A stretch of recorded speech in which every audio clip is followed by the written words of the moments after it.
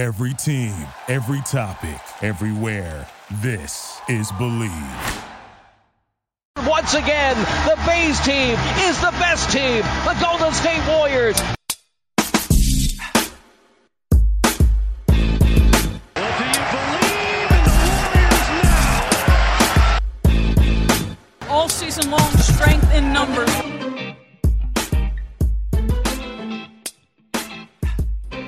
Strength in numbers. Brandon Cadiz here for another new episode as we bring you guys every single week. You're listening to this podcast on Believe Network as well as Rick Barry's house.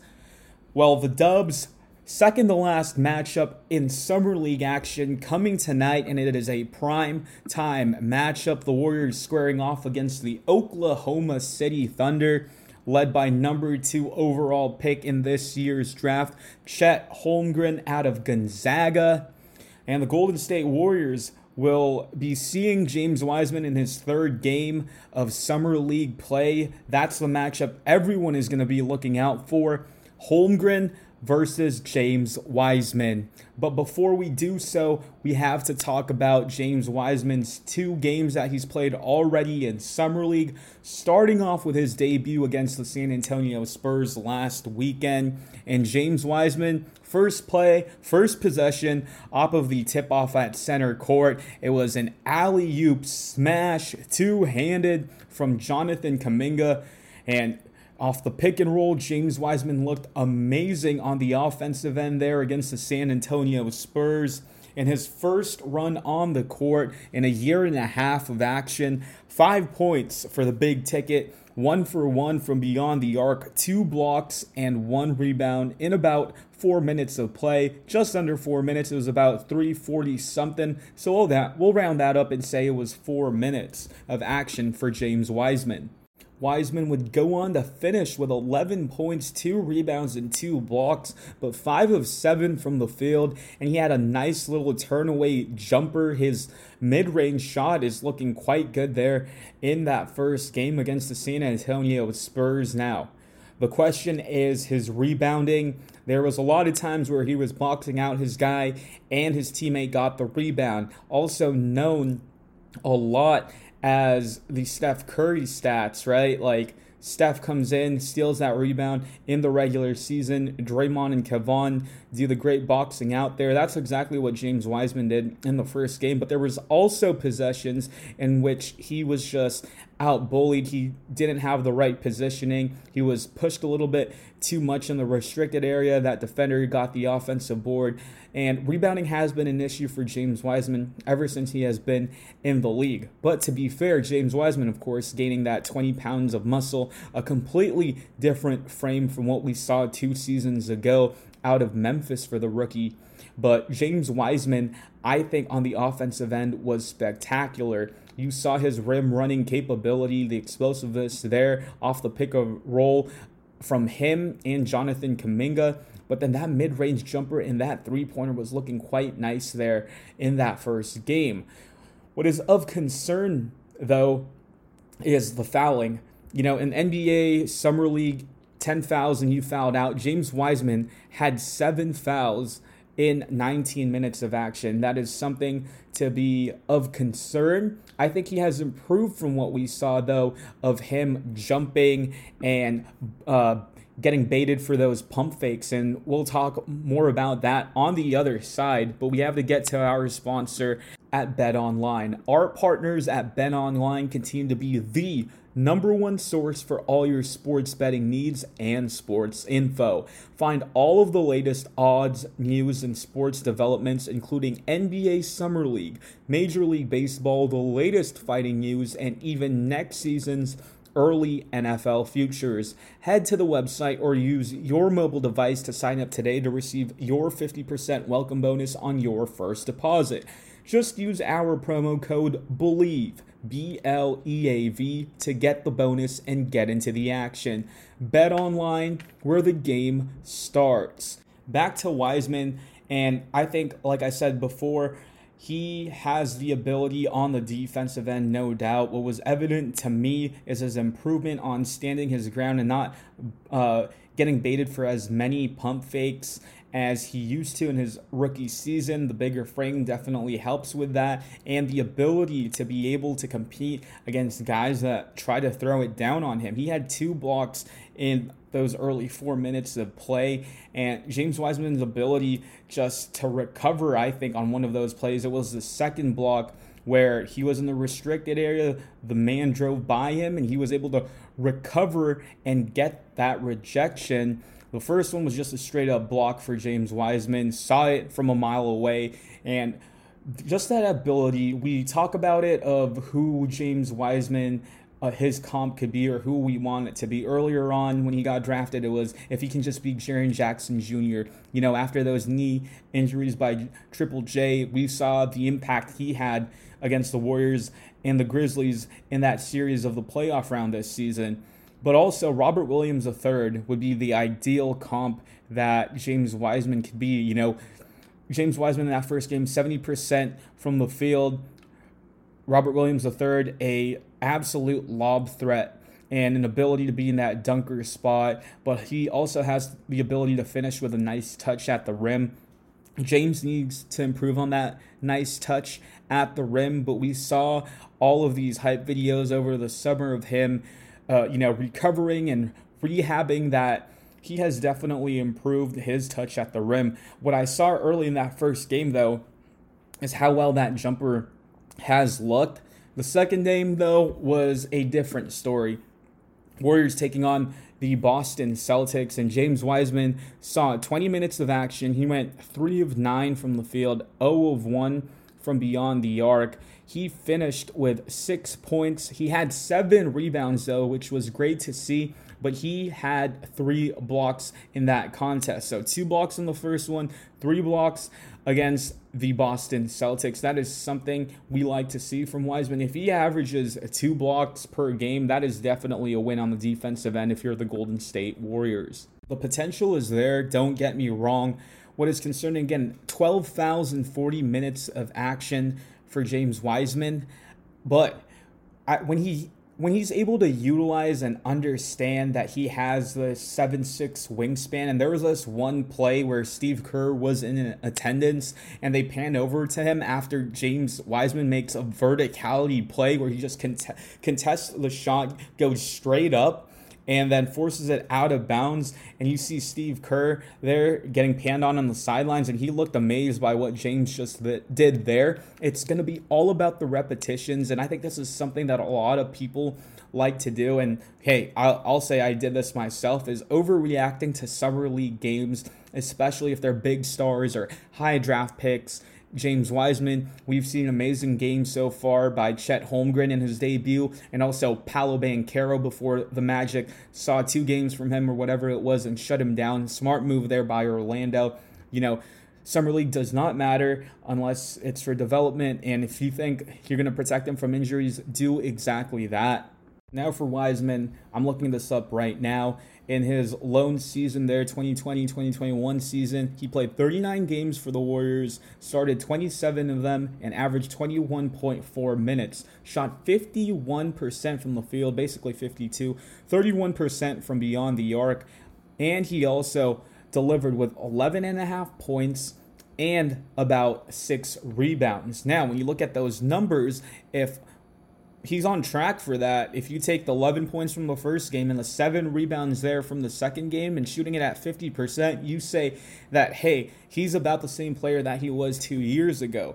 But it's just Summer League. We've only seen 2 games from him, and a more developed body, a bigger understanding for how the team operates on the offensive and defensive end, from being able to sit out these 2 seasons and see the Warriors thrive to an NBA championship and learn the system and know what it takes to contribute in this system. Hell, if James Wiseman was there against Robert Williams in the NBA Finals to give Kevon Looney some extra minutes, Looney would have been an even better center than what we saw from him. And Kevon Looney was already great. Give Kevon those minutes and those rests, and have someone to the caliber to be able to compete against Robert Williams in that dunker spot on the athletic end at the center position. That would have been a great matchup to watch. And for the Golden State Warriors, they lose athleticism with Gary Payton II coming out, that rebounding ability of Otto Porter Jr. off of the bench. But now if James Wiseman can average 7 rebounds, 8 rebounds per game as a backup center, and then eventually if he takes over and he shows great improvement to have basically split minutes with Kevon Looney, the Warriors center position, that's the issue, the Achilles heel they have had since the departure of Andrew Bogut, to be able to invest and have another guy come and perform a draft pick for Joe Lacob and the crew. That's the missing piece that the Warriors need, and James Wiseman has all of that potential. And speaking of potential, we talk about Jonathan Kuminga. He had an amazing game against the Boston Celtics. He erupted, he came to play, he came to show. 29 points for JK, and he shot 50% from the field on 22 attempts, shot 5 for 8, 62% from the free throw line. That has been the issue from Kuminga all summer league long, and 2 of 7, 28% from beyond the arc. He also picked up a block and a couple of rebounds, but Jonathan Kuminga, his ability to go into the lane is something that is unseen. His athletic plays, he rises over the rim, but what has impressed me the most is his ability and his flashes. Just like James Wiseman, Jonathan Kuminga is still pretty raw.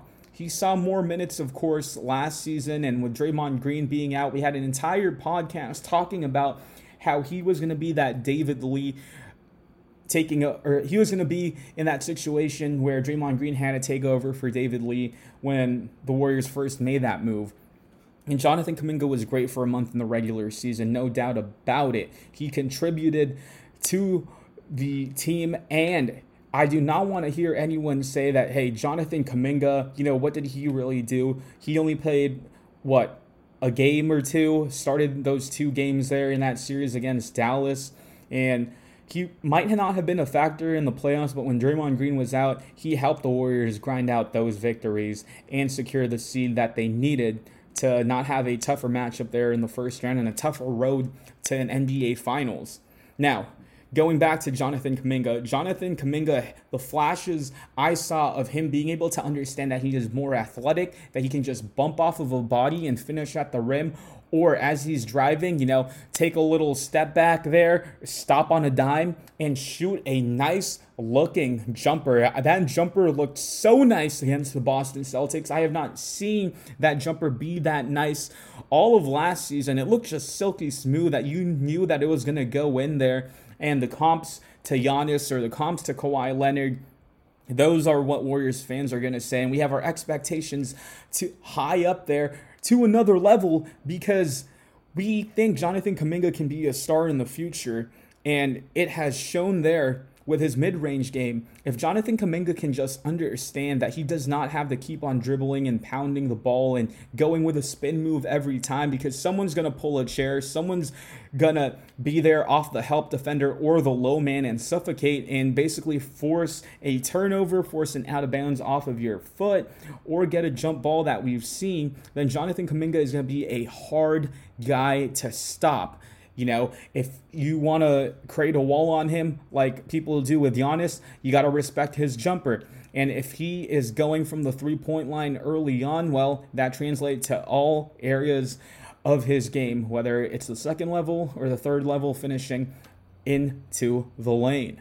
Now, free throws. It's just a psychological thing for Jonathan Kuminga. In the past 2 games there, we take a look at the Boston Celtics numbers. He improved 5 for 8 from the field, but the past game against the San Antonio Spurs for Jonathan Kuminga, not pretty at all. 7 of 18 from the free throw line, right?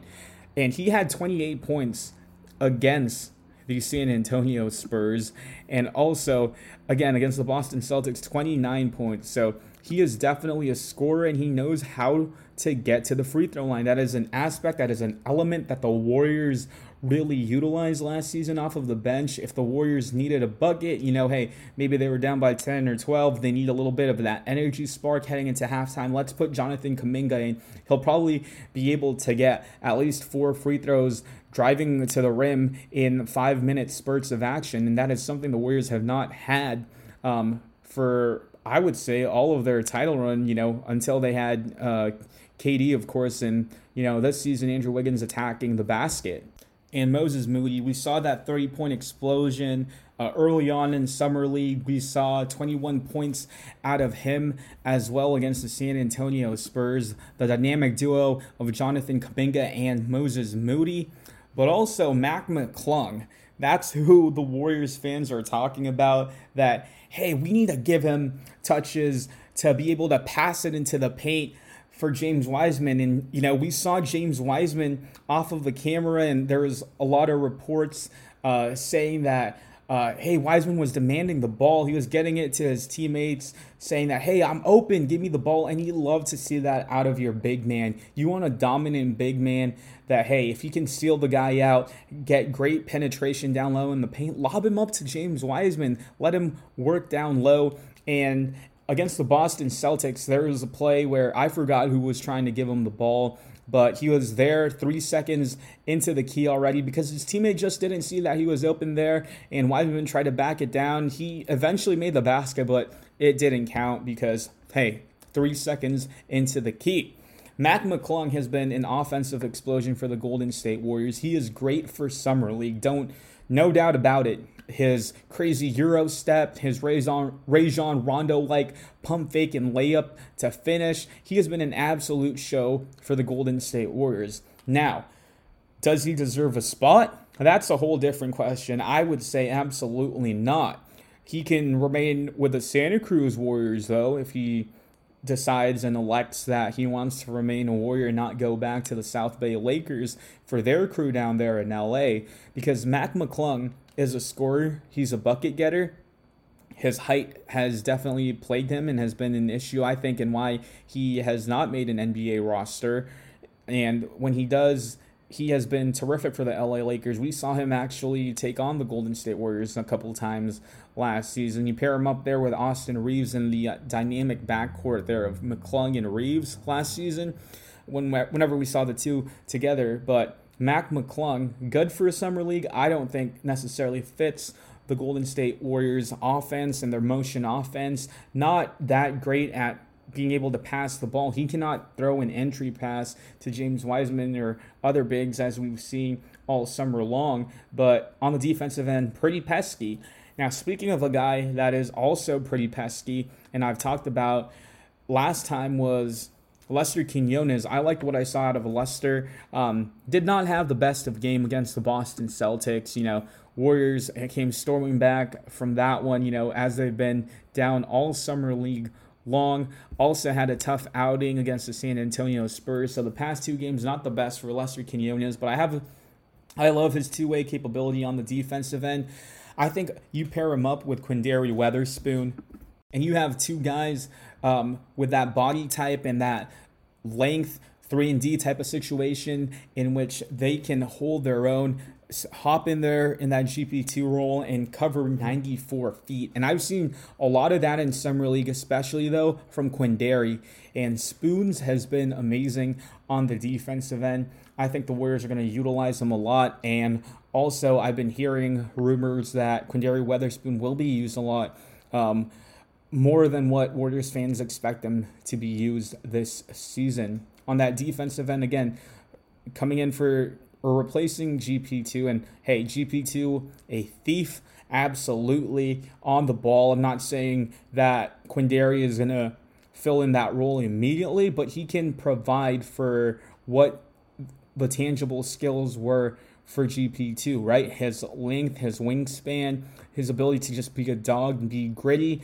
And I think he understands what to do off the ball on the offensive end, be in that dunker spot, those cuts that GP2 made. We've seen Weatherspoon receive it and cut to the rim and finish strongly for several and ones this summer league. I love what I'm seeing out of Quinndary Weatherspoon, and I think he's going to be another guy Bob Myers and company has picked up. We saw what he did in the Christmas Day game there in Phoenix. Great on the defensive end there, a stopper. And I think he's going to bring what we saw in that Christmas Day game and bring that to the 82-game season for the Warriors this year.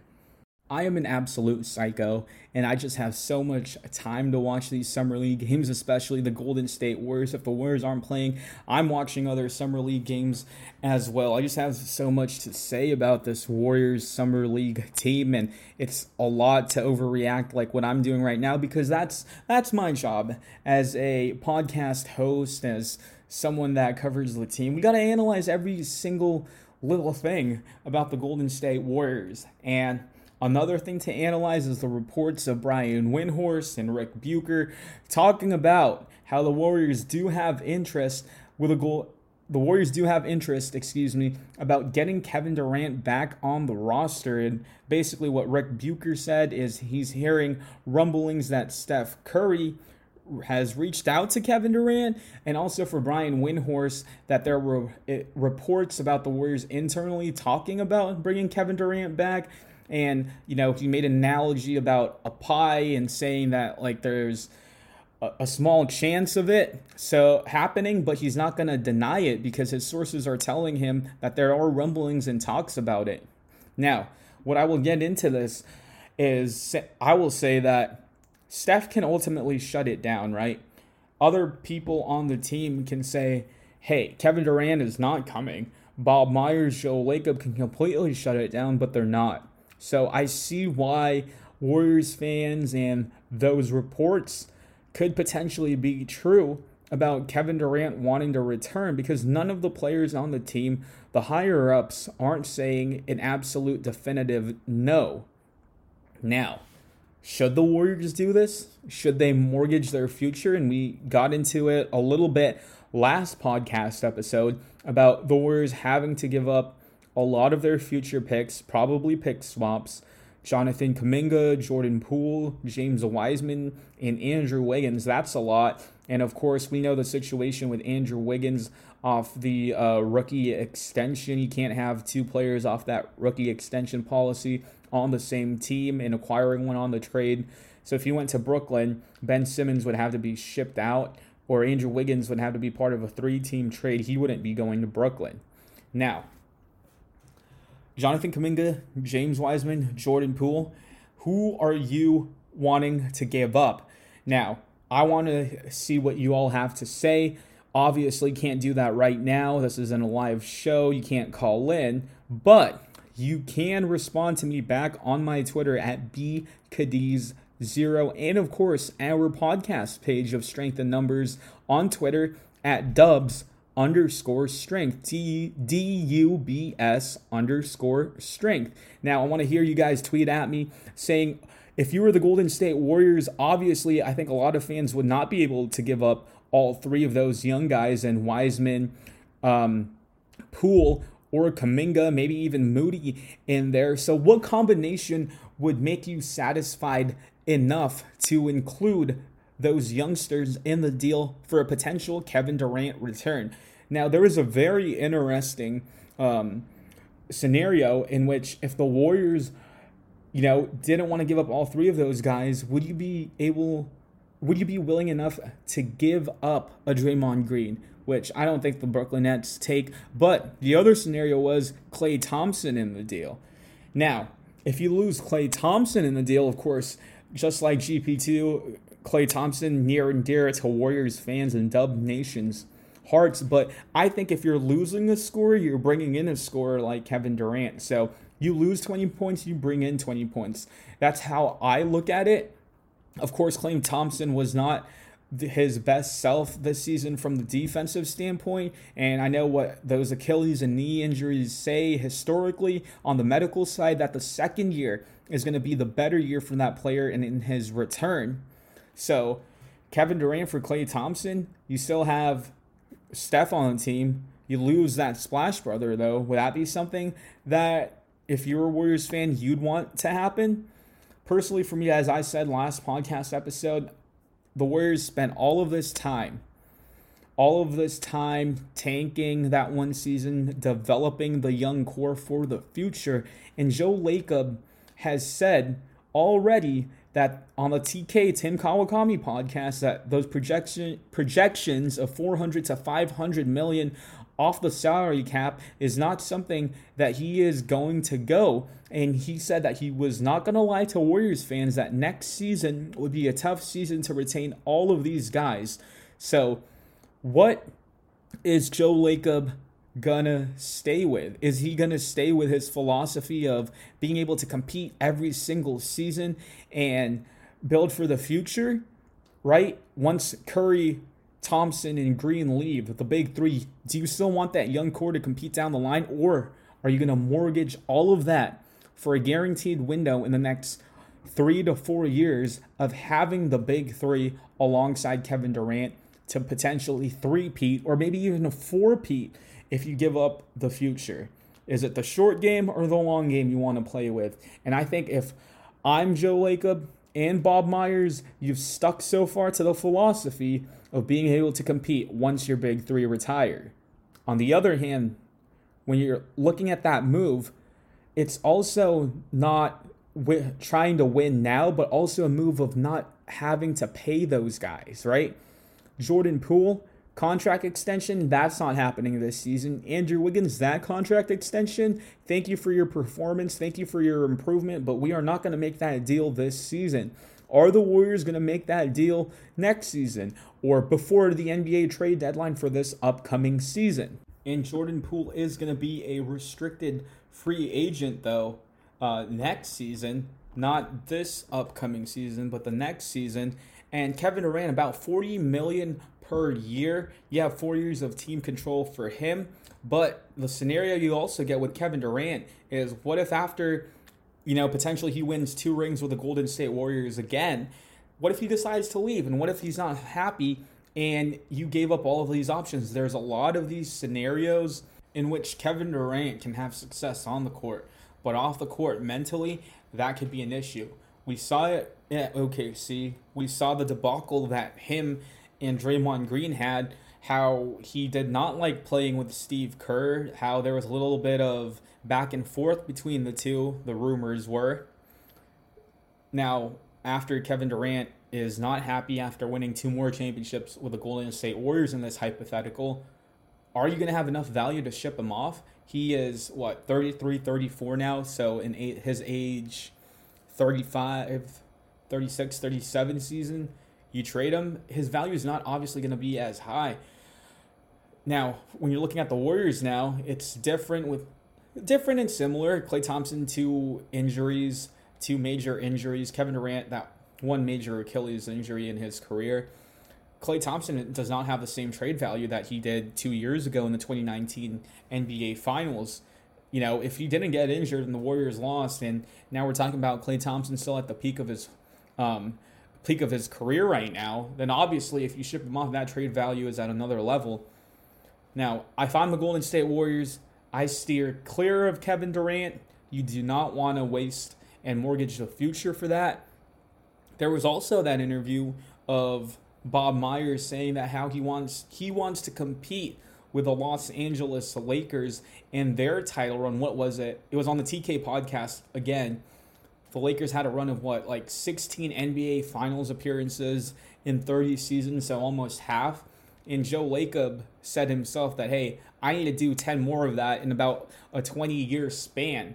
So if you want to be able to reach that platform that the Lakers had in that dynasty way back then you cannot waste the future and trade away Moody, Kuminga, Poole, and Wiseman. Now, this is an interesting take that I'll have if the Warriors do decide to trade those 3 guys or 4 guys or whatever in Moody, Kuminga, Wiseman, Poole, whatever combination you want there. You drafted these guys in Guy Santos, Lester Quinones, Patrick Baldwin Jr., and Ryan Rollins. And Patrick Baldwin Jr. was a gamble.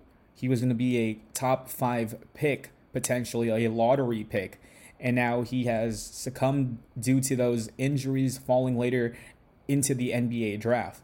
Ryan Rollins is supposed to be Jordan Poole 2.0, and another guy that can score at all 3 levels, fits the offense of the Golden State Warriors. Lester Quinones, a 2-way guy. Guy Santos, the potential and his rawness.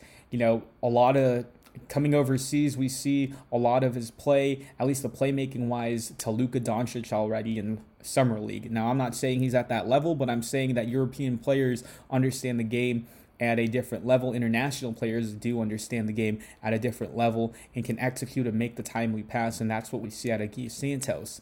Does Bob Myers and Joe Lacob want to mortgage the future that they developed for these future guys that can potentially step into the role of Jordan Poole? That's Ryan Rollins. For a guy like Patrick Baldwin Jr. that could play the role of a Jonathan Kuminga, maybe in his upside of how raw he is, and ship Kuminga and Poole away? I don't know. And I don't think it makes sense because Moody, Poole, Kuminga, Wiseman, that's your future starting lineup there. And then if you develop these next guys that you just drafted in the 2022 NBA draft, and Baldwin, Rollins, Quinones, Santos, then you have yourself your 8-man rotation right there for the future once the big three, Steph, Clay, and Draymond Green, retire. Thanks for tuning in to this week's episode of Strength in Numbers. Make sure to hit follow on Twitter at Dubs_Strength for our podcast page there for Strength in Numbers. Follow me, your host, Brandon Cadiz, on Twitter at BCadiz0, BCADIZ0. And, of course, where we house this podcast on Rick Barry's House. That's Rick Barry House on Twitter. You can get this podcast. You can get the Rick Barry podcast and Size Corner podcast all on that network. And all of this, of course, is on the Believe Podcast Network. We are your number one source for all Golden State Warriors news. We got the Hall of Famer Rick Barry himself. You got myself here speaking for the fans and for Dub Nation. You got Cyrus Saatsas, who is also on Locked On Warriors. You can listen to his podcast, Size Corner, for very detailed news of the Golden State Warriors, as well as the San Francisco 49ers and all other Bay Area sports. Next week, we'll get into the end of Summer League. Do the Warriors pick up other guys in free agency? We'll just have to see. Will Andre Iguodala still come back? Maybe we'll have all of that answered in next week's episode. But as always, we appreciate each and every single one of you guys tuning into our podcast every single week. Thanks for tuning in. If you haven't yet, hit subscribe on wherever you listen to your podcast. Thanks again, guys, and until next week, this has been Strength in Numbers. This podcast is presented by Bet Online. Thank you for listening to Believe. You can show support to your host by subscribing to the show and giving us a 5-star rating on your preferred platform. Check us out at Believe.com and search for BLEAV on YouTube.